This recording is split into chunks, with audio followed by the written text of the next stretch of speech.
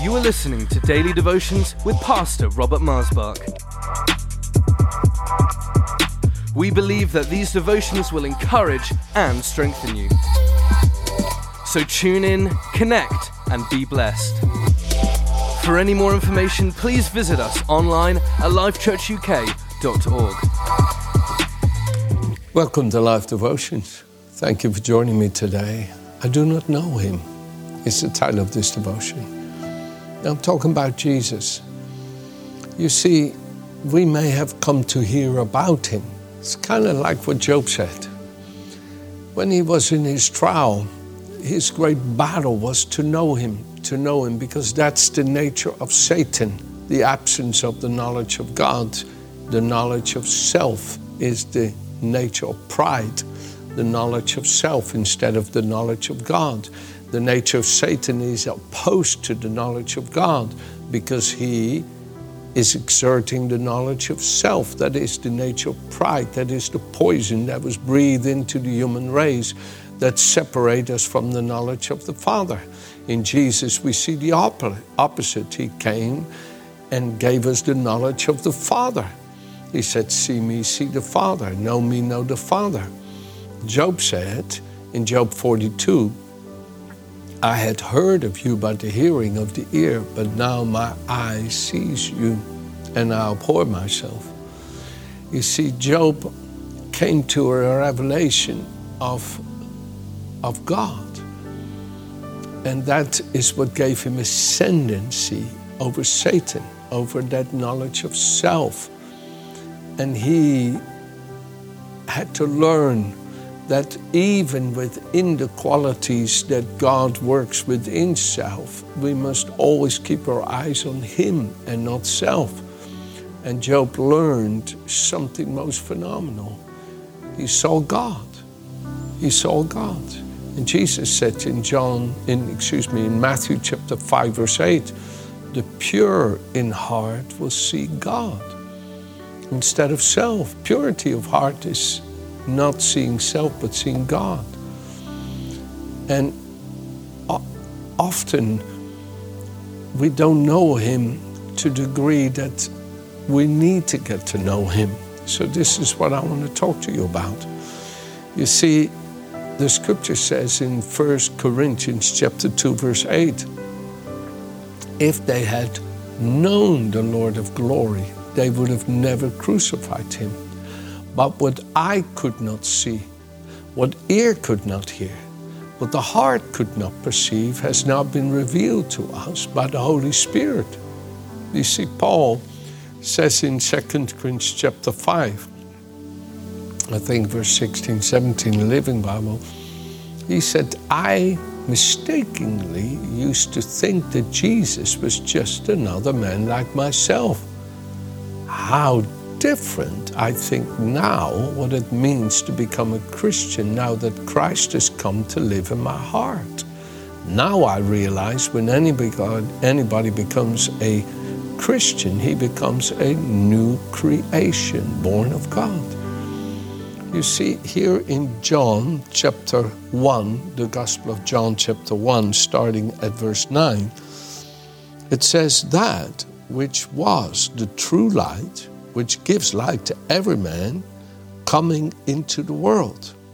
He was in the world, and the world was made through him, and the world did not know him. He came to his own, and his own did not receive him.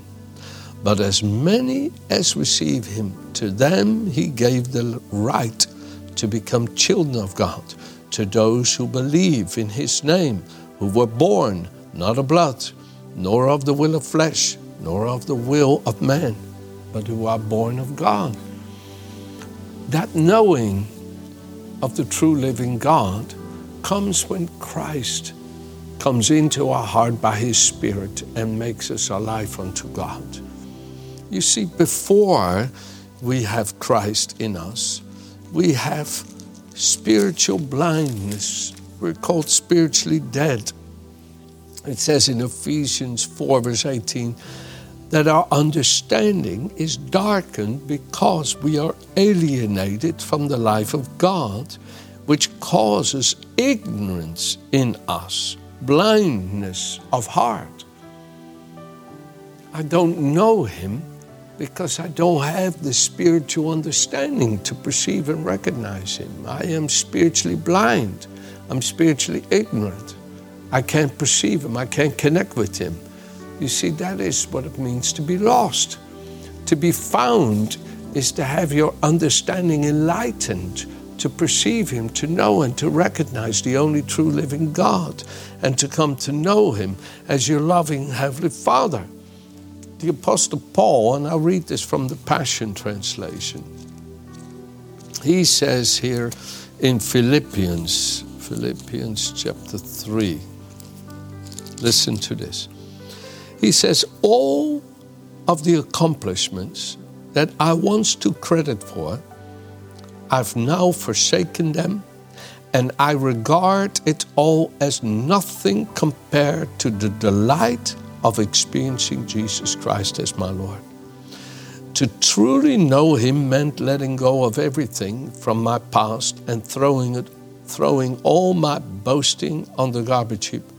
It's all like a pile of manure to me now, so that I may be enriched in the reality of knowing Jesus Christ and embracing him as Lord in all of his greatness. My passion is to be consumed with him and not clinging to my own righteousness based in me keeping the written law. My righteousness will be his, based on the faithfulness of Jesus Christ, the very righteousness that comes from God.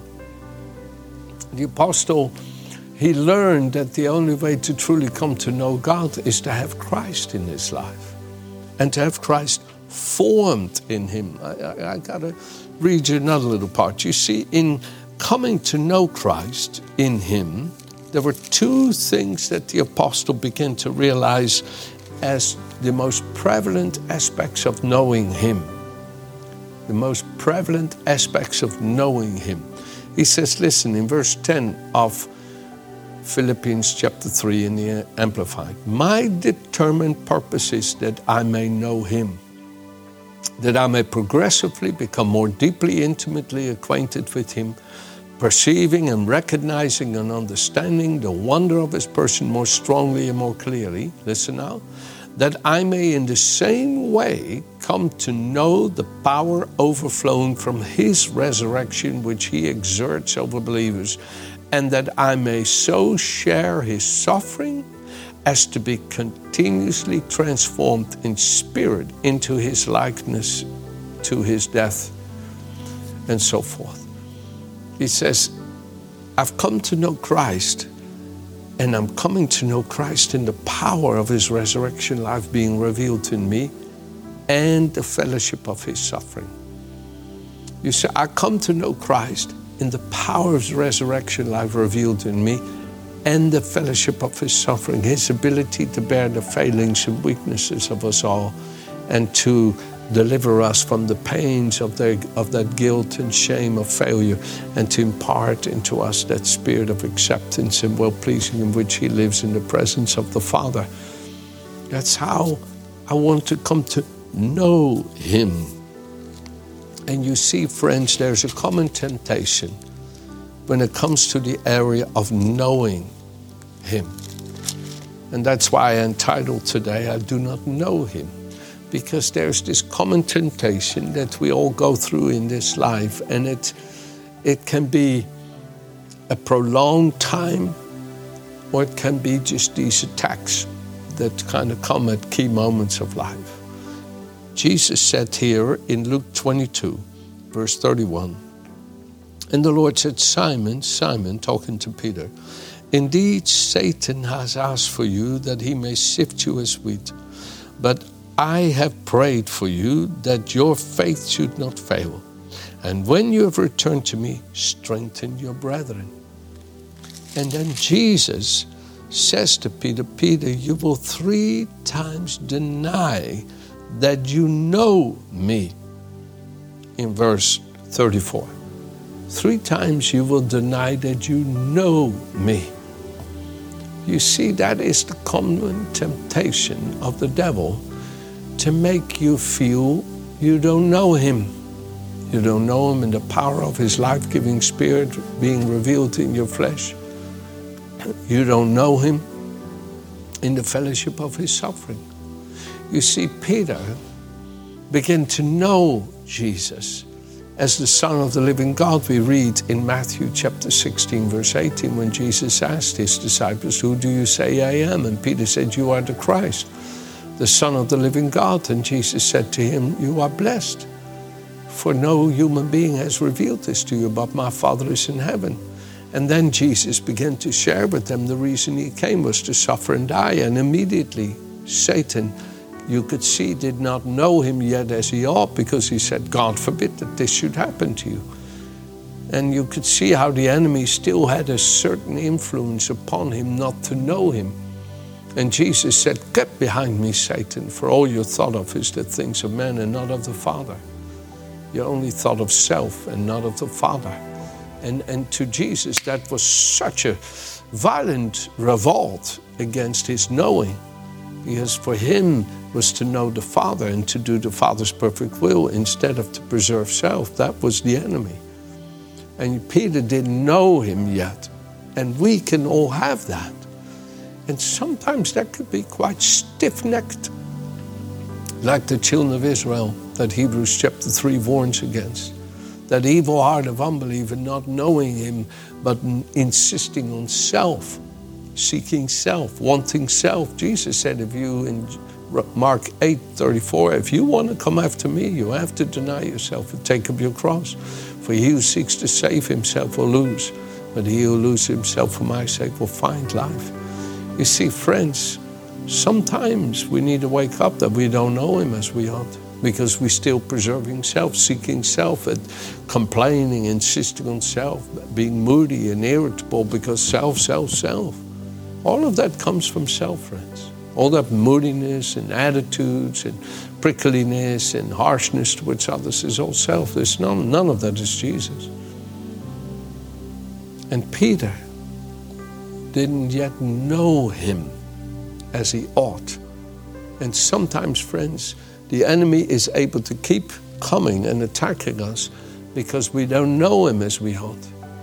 And Jesus said, Peter, 3 times you will deny that you know me. And then if I go with you to Matthew 27 in closing, in Matthew 27, listen to this. The last part of this devotion is very important, so I pray you just really listen to this last part if you hear anything. Because before I read Matthew 27, I want to go back to Luke chapter 22, and I'll go to verse 54. Now Jesus, having been arrested, they led him and brought him into the high priest's house. But Peter followed at a distance. And when they had kindled a fire in the midst of the courtyard and sat down together, Peter sat among them. And a certain servant girl, seeing him as he sat by the fire, looking intently at him, said, "This man was also with him." But he denied him, saying, "Woman, I do not know him." So, what was the real fundamental temptation of the devil? Not to know him because you're preserving self. You're feeling threatened within self. You see, self needs to be crucified with Christ to know him. When you are not crucified fully, you don't know him as you ought. And after a little while, another saw him and said, "You are of them." But Peter said, "Man, I'm not."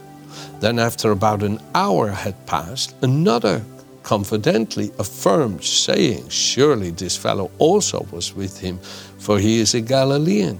But Peter said, "Man, I do not know what you are saying." Immediately, while he was still speaking, the rooster crowed. Listen now. And the Lord turned and looked at Peter.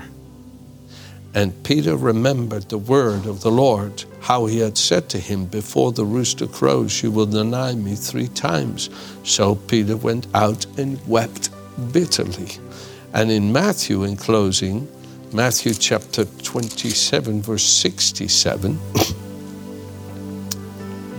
Matthew 27, it cannot be. So, the wrong chapter. I really think this is important.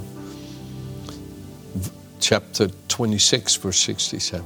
And they spat in his face and beat him, and others struck him with the palm of the hands, saying, Prophesy to us, Christ. Who is the one who struck you? Now Peter sat outside of the courtyard when he was being tempted. So what's the point? While Jesus was being wounded, Peter denied he knew him. You see, many may know him in many wonderful ways, but we don't always know him in the fellowship of his suffering, Paul talks about in Philippians 3, verse 10. We don't know him in denial of self. We don't know him in laying on the altar as a sweet incense sacrifice that which we hold dear, that which comforts us, that which blesses and ministers to us, that which we desire, we want to lay that sweetly on the altar. We don't know that. When we have to lay things on the altar that have a hold of our affections, we're stiff-necked, we're rebellious. We won't do it. We won't let go of it. We don't offer it sweetly. We don't know him in how by his eternal Spirit he offered himself without blemish to the Father. Hebrews chapter 9, verse 14. And this is what I long for you. And I pray that you hear this, that you may come to know him in the fellowship of his suffering, to empower you to lay it all at the altar. All that the devil constantly used to push on you and to pull on you because you were not fully surrendered. You were not fully in the knowledge of the Son, that he harassed you and caused you to feel unloved and not appreciated, not liked, not fulfilled, not satisfied, not complete, not whatever, not. That's all surrendered, that you're complete in him, in the fellowship of his suffering. You delight yourself in his eternal Spirit by which he offered himself without blemish to the Father, and that Spirit enables you to offer it all to God, and you're happy and satisfied in him, and you know him. You know him. You don't deny him. And when people look at you and say, you know, that was really hard, you could say, oh, the love I feel, the fellowship I have in Jesus is amazing. It's amazing. I feel so content in him, so complete in him. I know him. You see what I'm trying to show you? Amen. Have a good day.